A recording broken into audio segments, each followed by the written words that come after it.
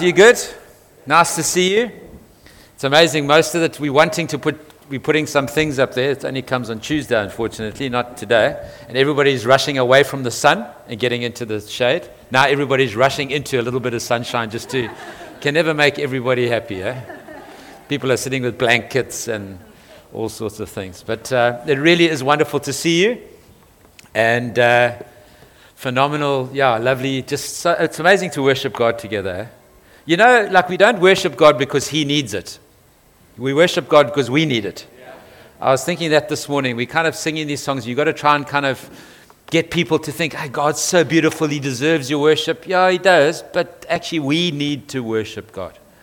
And we are made to worship God. And so when we worship God, it actually does something in our hearts and for us. So it really is wonderful to worship God together. Anyway, we are in a series on holiness. And I'm trying to get my timer going, yeah? There we go. And so we're going to continue with that. If you wouldn't mind turning to the book of Ezekiel, if you have got your Bibles with you, we're going to talk Ezekiel 47. But before we get there, just to say a couple of intro thoughts. And I think when we're talking about this thing of holiness, like Helen was saying, it's like such a big thing.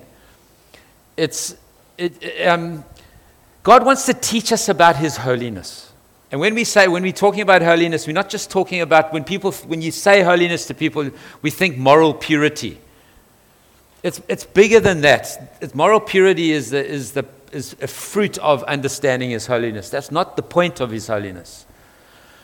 And so what's been impacting me as we've been unpacking this series is God is infinitely different to us, but intimately aware of us.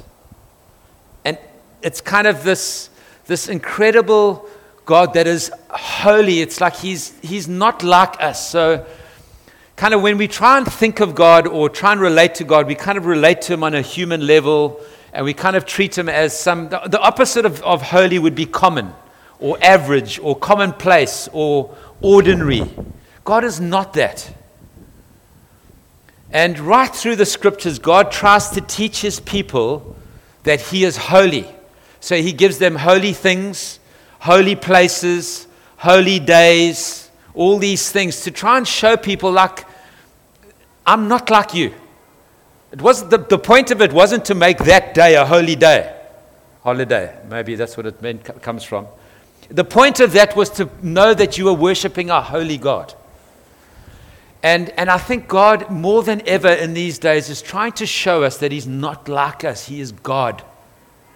That we get to call Father because of the love of Jesus. And it's this big idea that I'm really praying that God is getting into our hearts.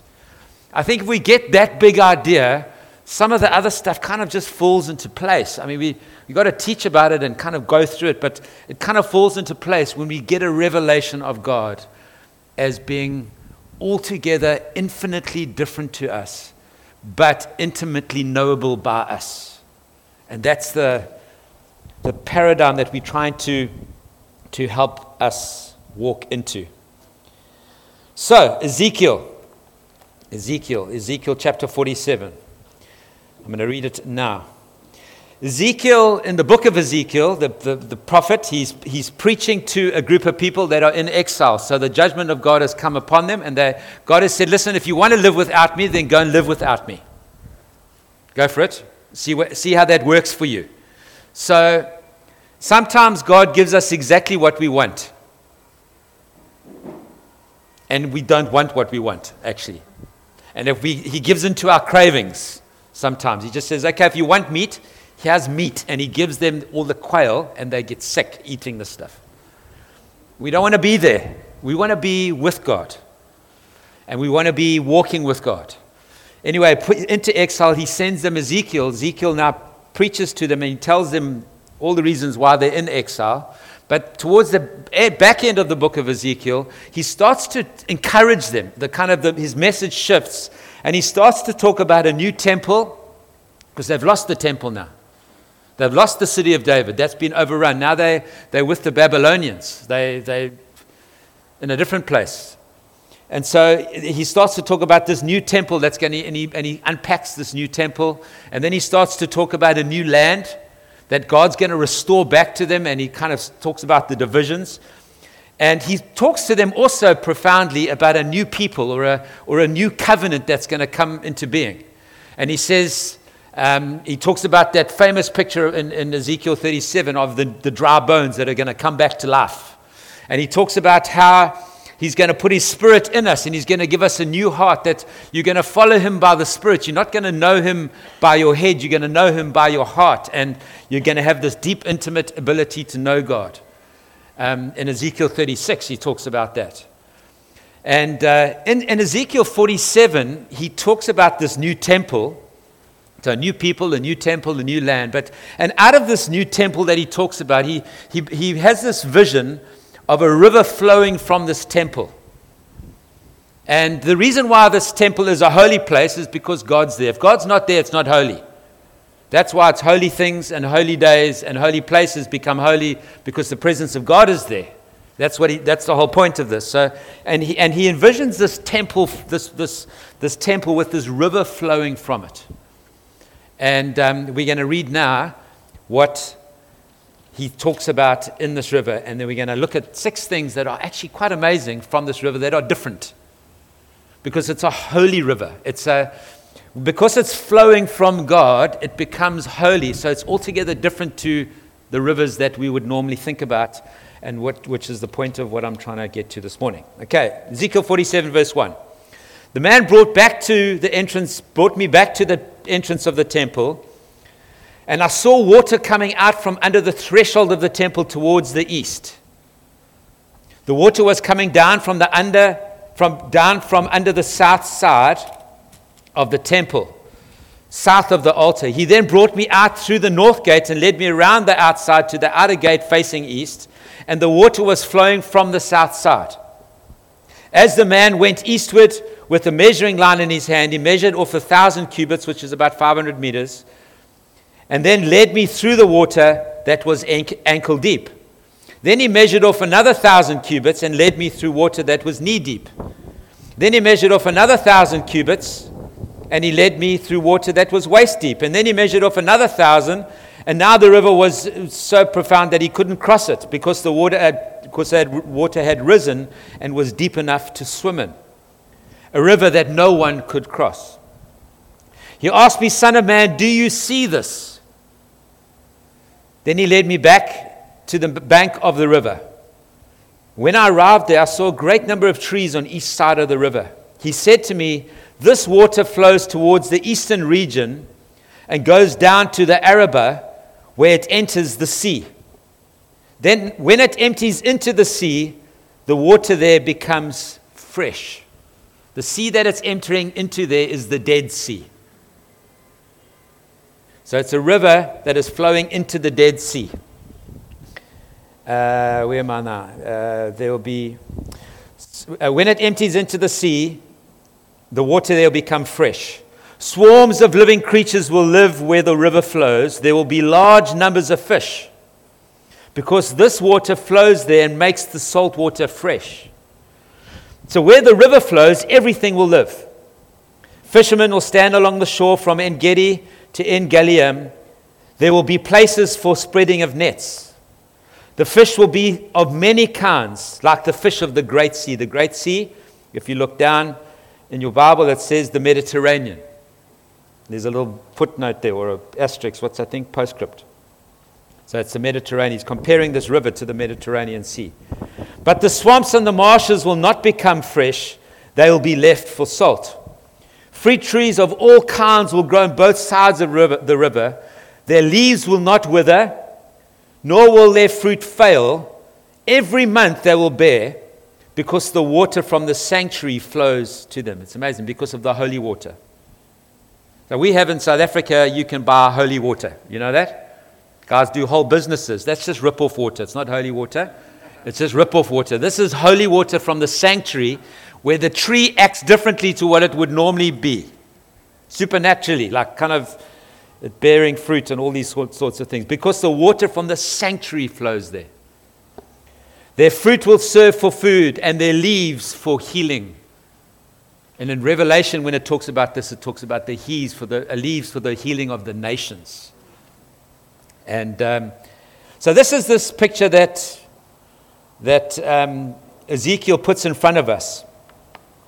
And it's a picture of this river flowing from the sanctuary and life-giving holiness flowing. And somebody said this in one of the commentaries. It makes clear that God's life-giving holiness will one day flow out of the temple into the world, creating all kinds of new life.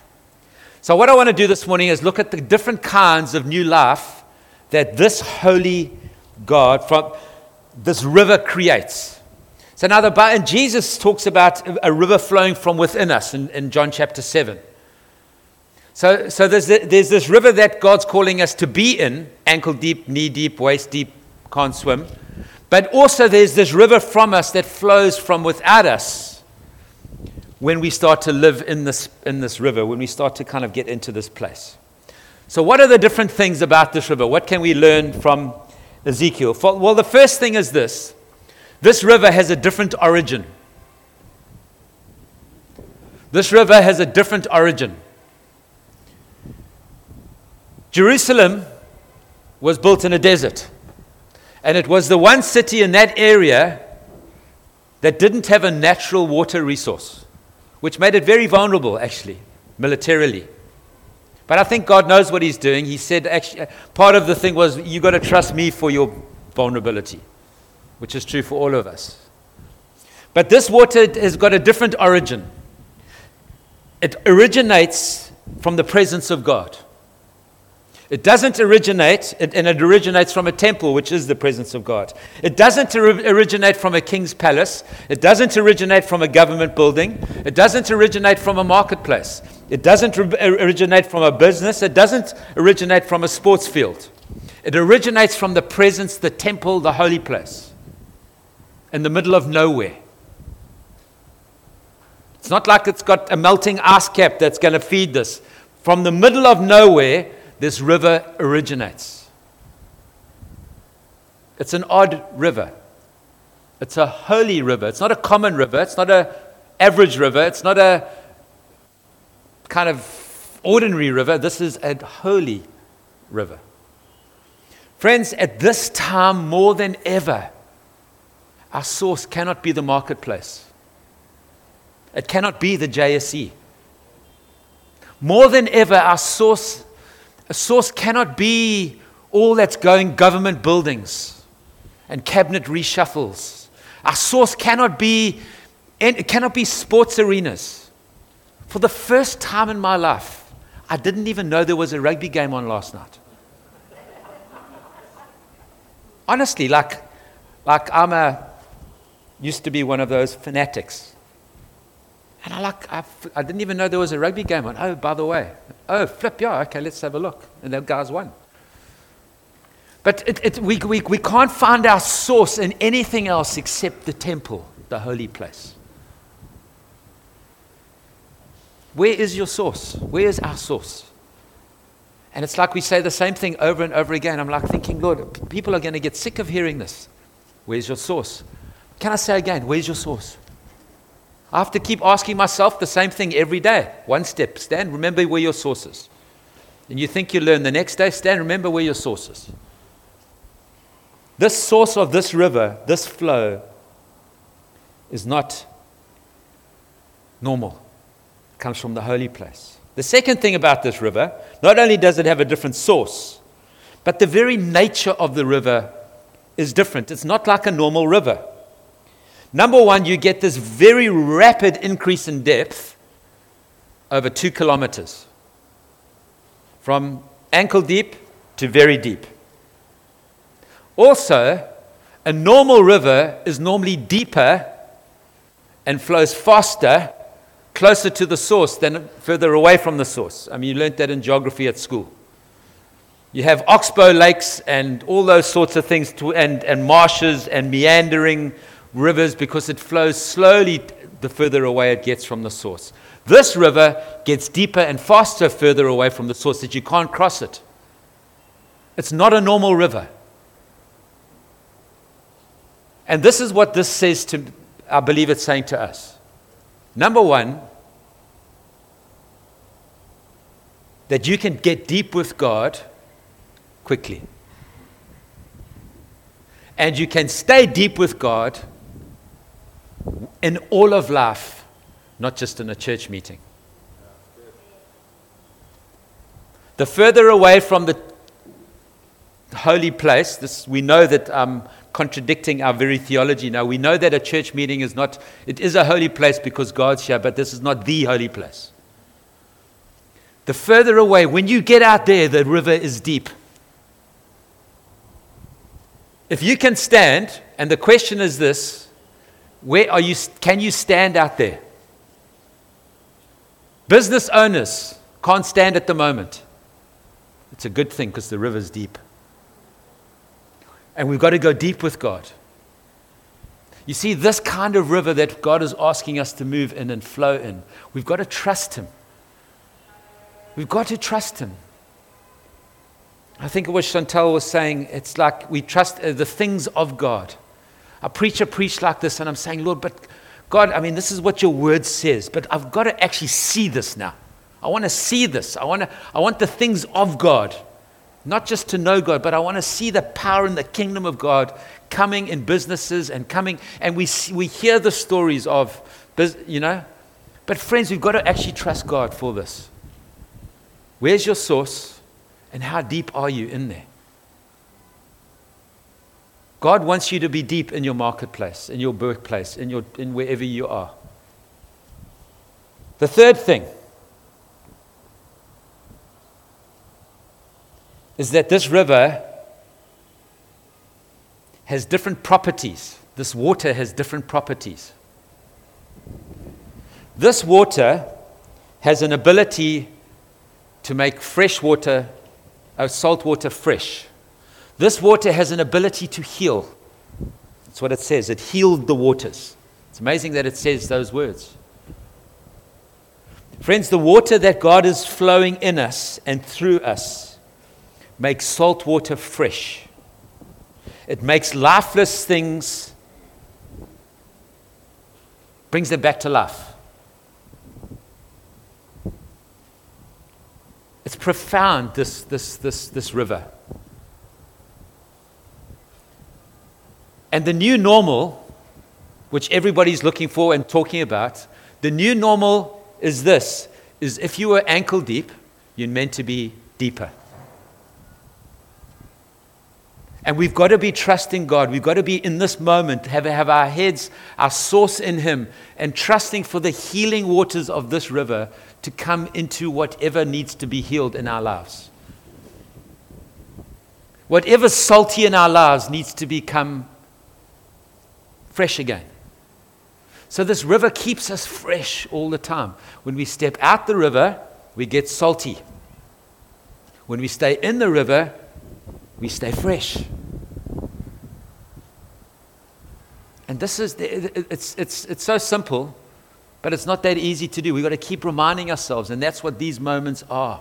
When we worship God together, and when are you in? Are you fresh? If you're salty, it's salty old dog, old crotchety, critical. Don't want to be those people. Be fresh in God. We've got to stay fresh in God and help each other to be fresh in God. But that comes from the river. The fourth thing about this river, it carries a different life. It talks about swarms of living creatures. It talks about large numbers of fish. And it compares itself to the ecology of the Mediterranean.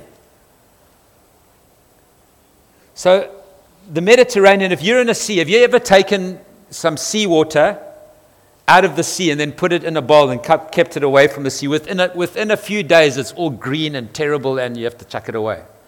The reason why it stays fresh and nice in the sea is that there's an ecology there that works and moves, and there's fish and there's all these sorts of things. It sustains itself. Think about this river. This river is in the middle of the desert, flowing from a source of nowhere. By the time it gets to the Dead Sea, which is full of salt, and has got no life in it. It's teeming with fish. Where did the fish come from? I was reading this other day and I think, gee, where does that fish come from? Everybody knows if there's fish in river, but like, where did this fish, there's fish, it's not just fish, there's like swarming with all kinds of fish, and just lots of fish, large numbers of fish. It's creating life as it flows. And then he goes on to say there, these beautiful words, everything will live. Where the river flows, everything will live. I want to encourage you, when we find the river of God, there's this beautiful psalm, and Psalm 46 says this. It says, the rivers of God, there's a river of God whose streams make glad the city of God. When we find this river of God, it brings life to everything. Everything will live. Everything will live. Where are we standing? Where's our source? I want to remind you this morning, in God, everything will live.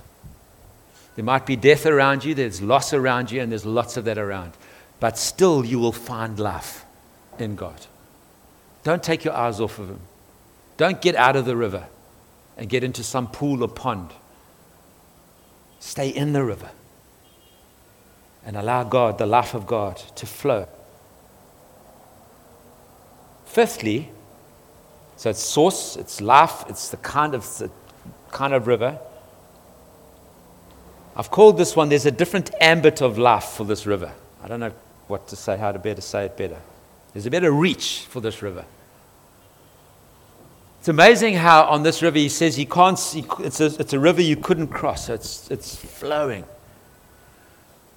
And he couldn't cross it, so he went to the bank and he saw people fishing there, and then fishermen there, and you'll be able to cast your nets. Friends, there's a river that's flowing from the city of God, from the heart of God, through His people, that will not only feed people, but create employment for people. I honestly believe if the church, if men and women, not even just the church, but if people would see the holiness of God and flow with the holiness of God, we will feed people, but more than feed people, teach people to fish, give them employment. There's employment. This river, it's not just for spiritual life. It's for all of life, every day, all the time. This life, this river of life. One of my favorite verses in this text, which kind of my eyes lit up, or my heart kind of really got hot when I read it, when I realized actually what it was saying, is this verse here in verse 11. It says this: "But the swamps and the marshes will not become fresh. They'll be left for salt." Left for salt. So when I first read that, and I've read this many times before, I thought, well, there's a river that's flowing, but you can make a choice as to whether you want it to be a marsh or not, or to let the river flow. So there's kind of, it's on your, and I think that's true. Some commentators say that that's true. But you know, this is what one of the commentators said. I'm just going to actually read it to you. He said, there's certain areas near the Dead Sea will keep their old characteristics, so that the useful minerals gained from the Dead Sea will still be available from these places. The preservation of some pockets of saltiness is intentional, recognizing the economic benefit of the minerals found in and around the Dead Sea. Salt is not only a valuable seasoning and preserving agent, the word functions generically for a wide range of chemicals extracted from the sea. So this river of God is not meant for church buildings. It's meant for economies. And God knows with His river to place it exactly so that the good things get left and the bad things get swallowed away, and the dead things come back to life. So he intentionally, in this picture, knows that there's a Dead Sea that needs to come back to life. So his river flows there. And intentionally leaves part of that Dead Sea there so that an economy around salt and minerals, etc., can exist for the benefit of people. How profound is that? See, some areas in our life that we think are dead areas, actually, God is going to bring life to and kind of use them into the future. It's amazing, yeah? How profound is that? Friends, we can have hope.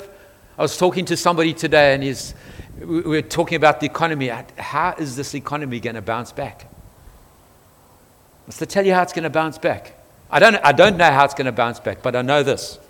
The holy river, the flow of God, will enable economic growth to happen somehow. He's going to let some things go and he's going to blow some things away, but God will let this thing move. Yeah. But he wants us to be in the river. He wants us to be under the source. Lastly, there's a different fruitfulness, different kind of fruitfulness that this river brings. It's this water that flows from the sanctuary. The leaves are always green.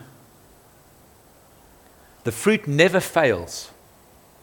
So you never have a bad crop. It's like if there was an apple, it's always the perfect apple. It's never got anything wrong with it. And every month, it bears fruit. Not every year, every month. How profound is that? So the kind of fruitfulness that God wants us to have in this flow is we've got to trust Him that in a barrenness, in a desert, there can be a flow from the source and the holiness of God, a holy flow in and through our lives that can be a fruitfulness month after month, that there can be food to eat and there can be healing for the nations. See, this is the kind of holiness that God is. He's an altogether different kind of God, infinitely different to us, infinitely different.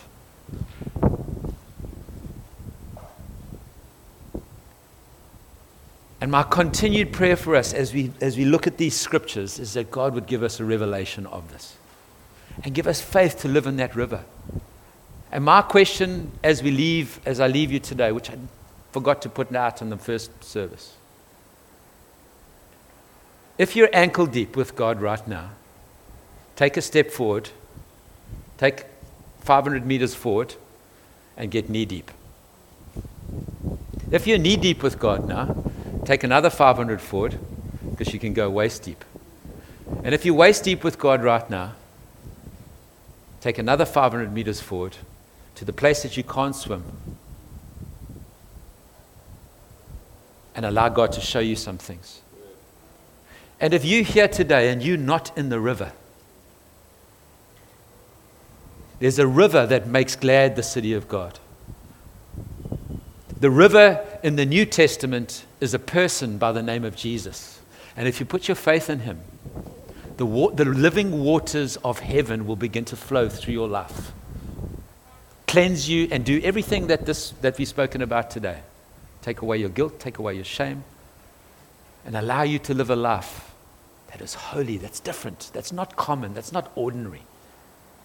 Because you weren't built to be ordinary, you were built to be holy because of the holy God that lives and moves and breathes. Are you in the river? If you're not in the river, get in the river. And maybe you've taken a bit of a sojourn. Hey, you know what?